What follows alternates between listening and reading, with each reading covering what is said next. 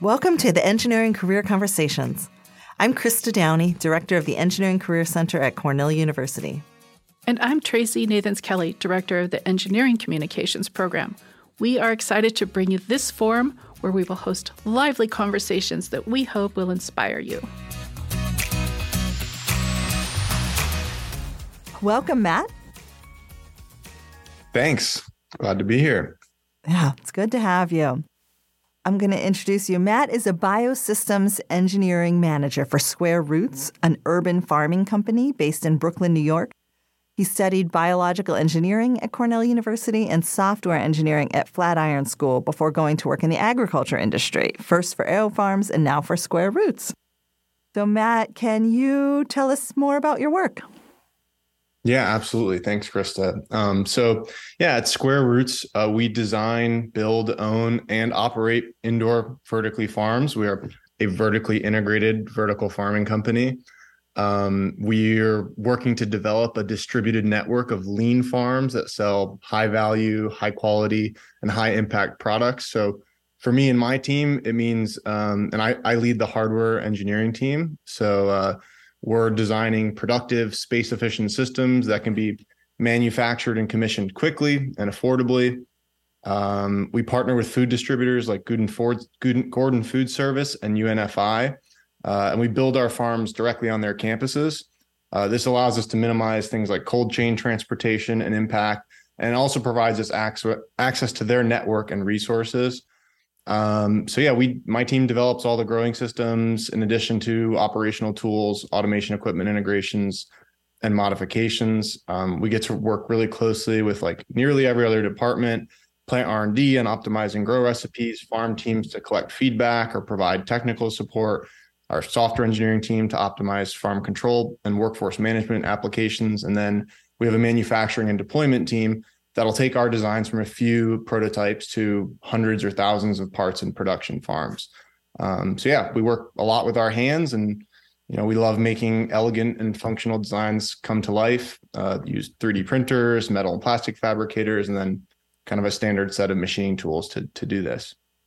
Coming from a farming community growing up, I grew up in southern Idaho. This is all really fascinating to me, and I've seen a lot of this developing over the years, these indoor agricultural ventures versus traditional farming like I grew up and saw in the fields in my home state. And so can you walk people through what differentiates your indoor agriculture model from traditional models and where you see it going in the coming years? Yeah, absolutely. The highest level differences are ones you'll hear if you talk to anybody in the industry, which is using significantly less water, usually 90% or more less than traditional agriculture, as well as significantly less fertilizer. We can avoid things like soil degradation, biodiversity loss, runoff, pesticide use. And there are more traditional methods outdoors of avoiding some of those. But categorically, we avoid those, as well as we're able to grow year round in pretty much any climate.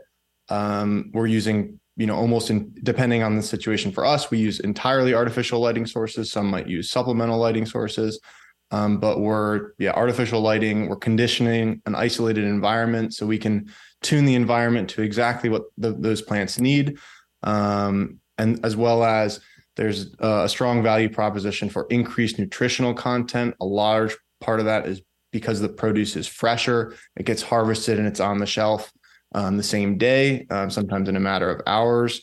And also connected to those increased nutritional qualities can be that they're grown under ideal conditions with tailored genetics.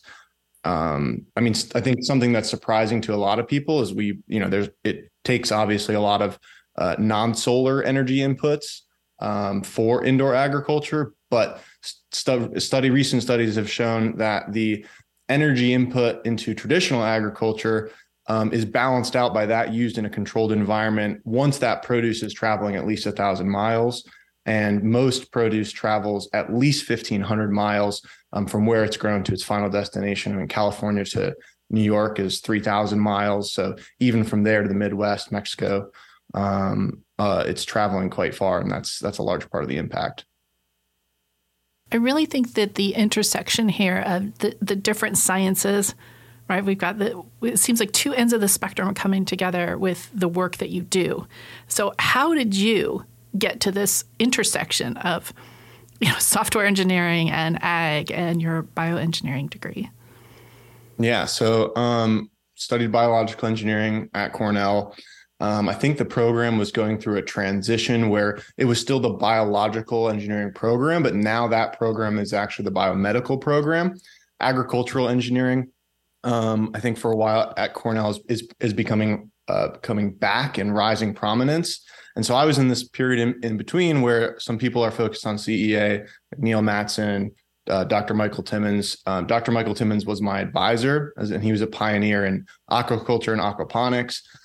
So it was through him and working and renting some space in one of the greenhouses at Cornell that I got hands-on experience with this.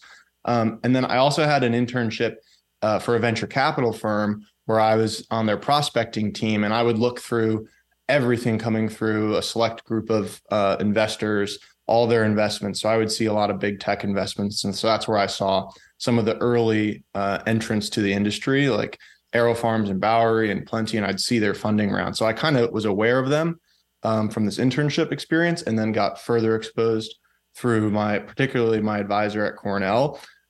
We did a class called Entrepreneurial Management for Engineers, where the class collectively wrote a business plan, designed an aquaponics farm that would provide financial independence for an orphanage in Chile. And I led the engineering team for that project. So I got a really great, holistic exposure to all the different verticals, like designing it, what the social impact is, the business side. And I really like all of it. And part of it was just that it is so multidisciplinary in its nature that I was attracted to it, because I'm just very curious about kind of everything that goes into it. Matt, you probably, with your work with Mike Timmons and the aquaponics, worked with our colleague from engineering communication, Dr. Rick Evans.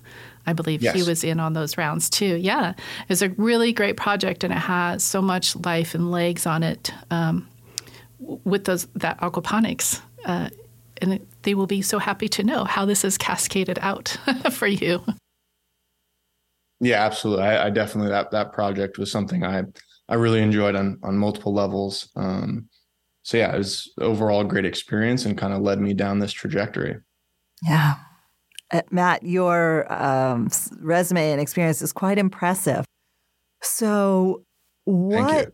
You're welcome. Thank you for doing this important work.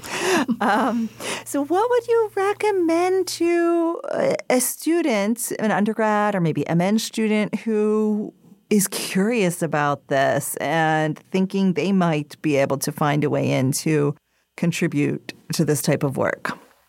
Yeah, absolutely. Start reading about it, reach out to people, especially at Cornell, there's a lot of resources.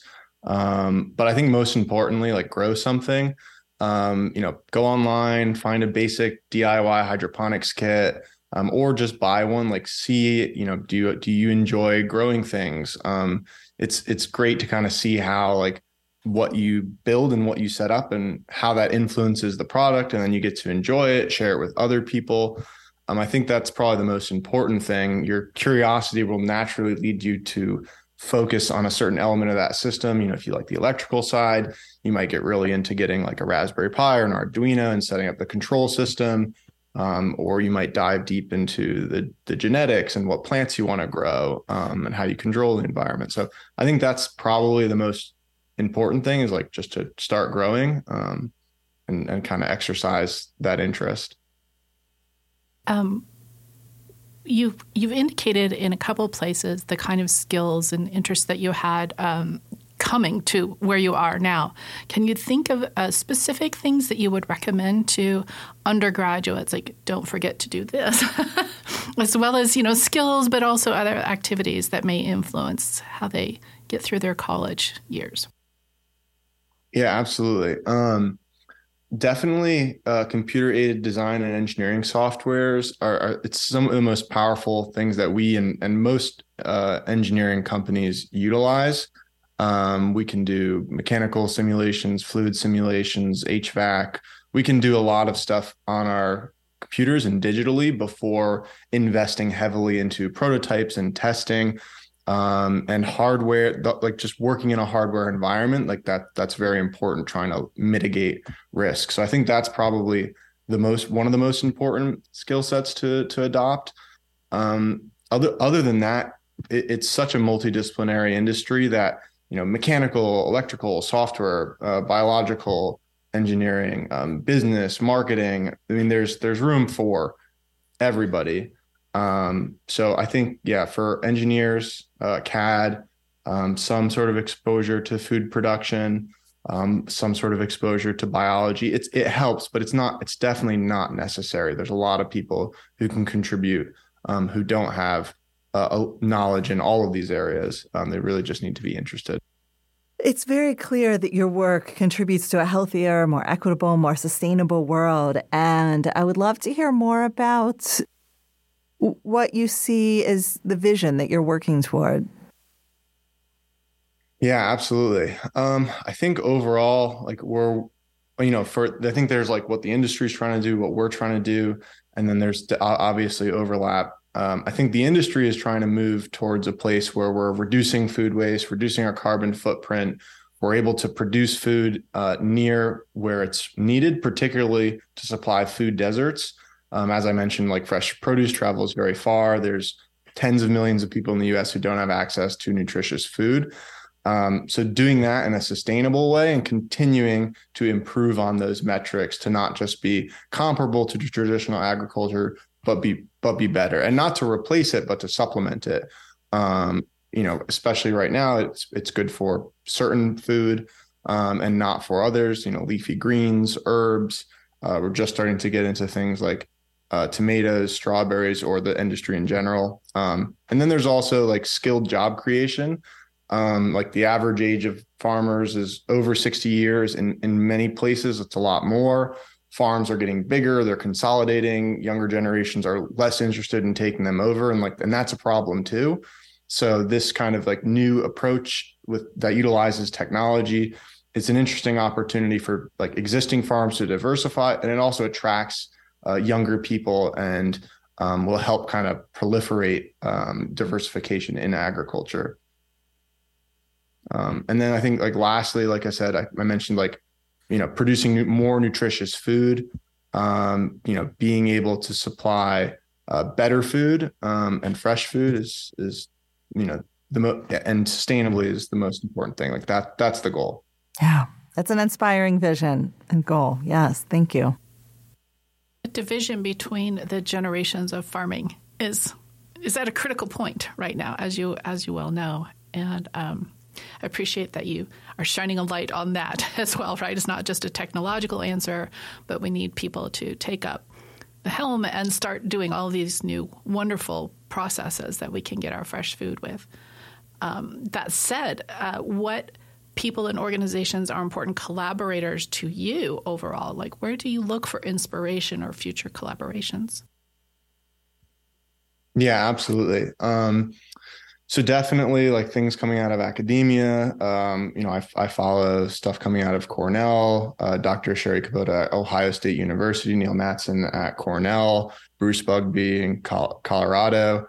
And all of those have like content on YouTube.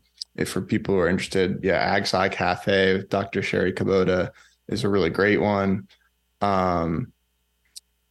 Otherwise, there are some like kind of indoor agricultural consortiums in New York that get together. But ultimately, I think academia, companies that are out there trying it right now. There's this indoor AgCon conferences where you get the opportunity to meet with people and network and like learn what they're doing. Yeah, there's definitely a lot of resources out there. I mean,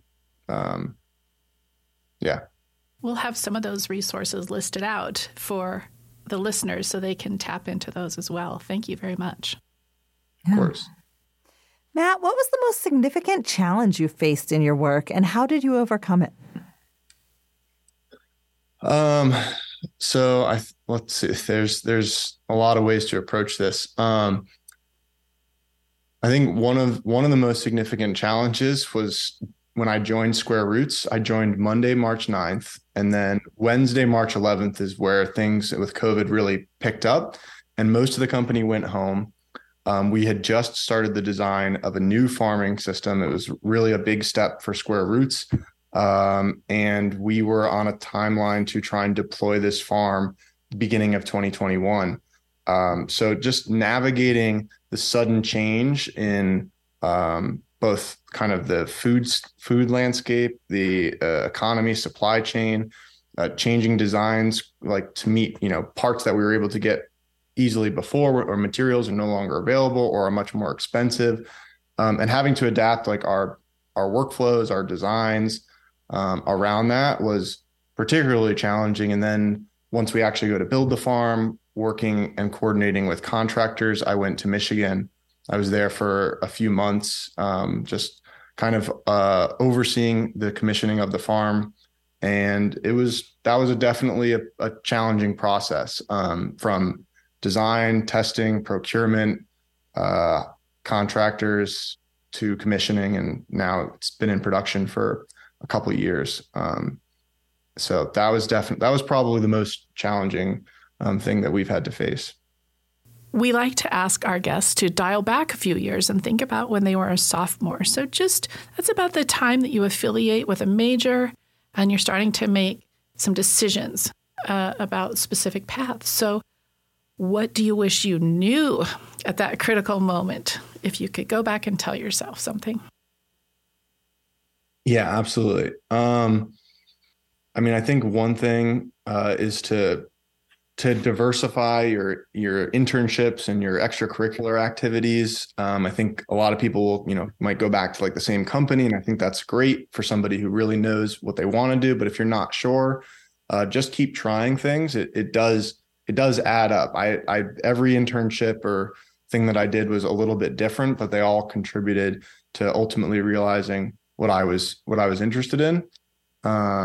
So that's something to think about. It's like, try different things. If you're not sure you're interested in something, like, explore it. Another, like, maybe more specific one is, at the time, and I think a lot more people are aware of, like, software engineering boot camps. It was pretty, they were pretty still in their nascency in 2017. And those are really great. At Flatiron, it was a 15-week program. I had from Cornell some exposure to software engineering and some of my own personal projects. But it really took me I left that with the confidence while I was applying for jobs in agriculture, I was also applying for jobs as a software engineer. Those skills ended up being immediately translatable to controls engineering and automation engineering, and have definitely enabled me to do the job I do now, where I interface with electrical engineers, control engineers, software engineers, mechanical engineers. And a 15-week program that can be, some of them are shorter, some of them are self-paced, but it adds this tangible and immediately usable skill set.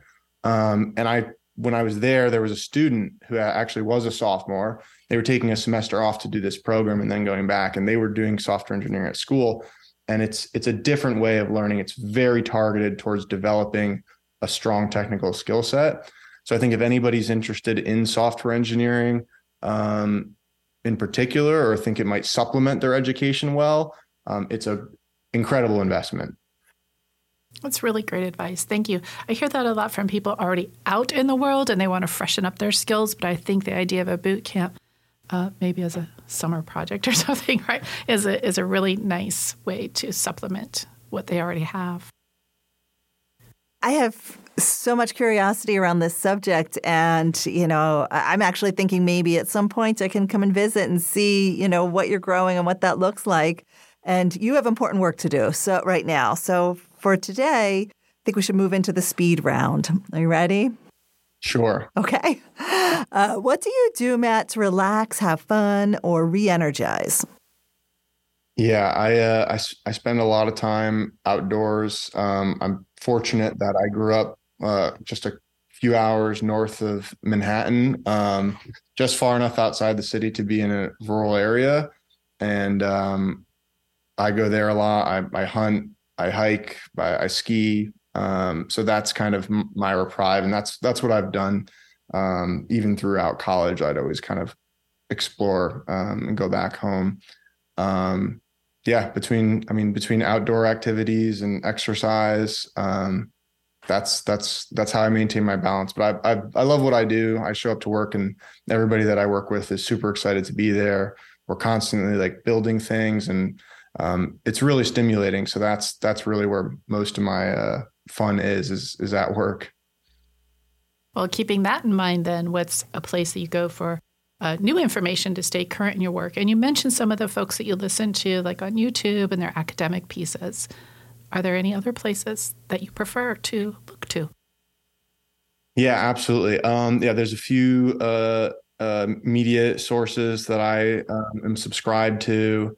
Ag Funder, Urban Ag, Science Daily, Vertical Farming Daily, and even Greenhouse Grower, like more traditional agricultural media sources.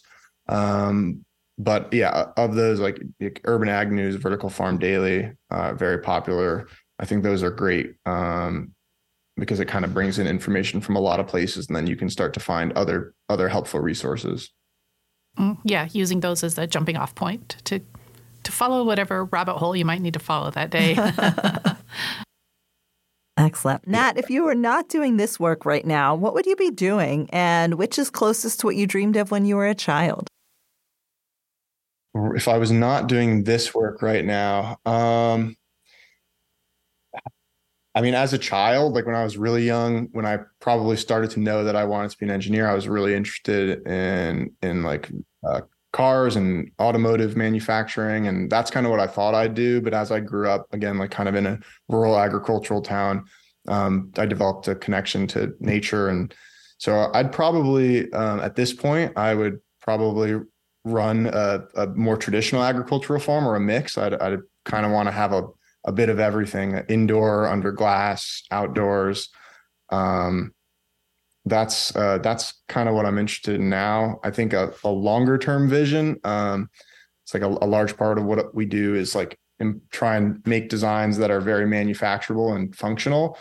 And like that's my favorite part of the process, is the development process. And so my dream is to one day have kind of a large shop where we can manufacture just about anything on a prototype scale and like help other people develop their products. So that's probably the long-term vision. But I'll always want to have a connection to agriculture, my own farm, a victory garden, something. Excellent. I love that dream. Great. Well, I hope you enjoy the rest of your day and all of this. I don't even know what to say. This is so exciting. I have so many more questions. We'll cut this. Let's wrap this up, Tracy. I'll do it. Okay. Well, Matt, thank you so much for all of the time that you've spent with us today. I think we personally just find this intersection to be so interesting and unexpected. And we look forward to sharing with everybody the resources that you have given to us. And we hope to talk to you again in the future. Thank you.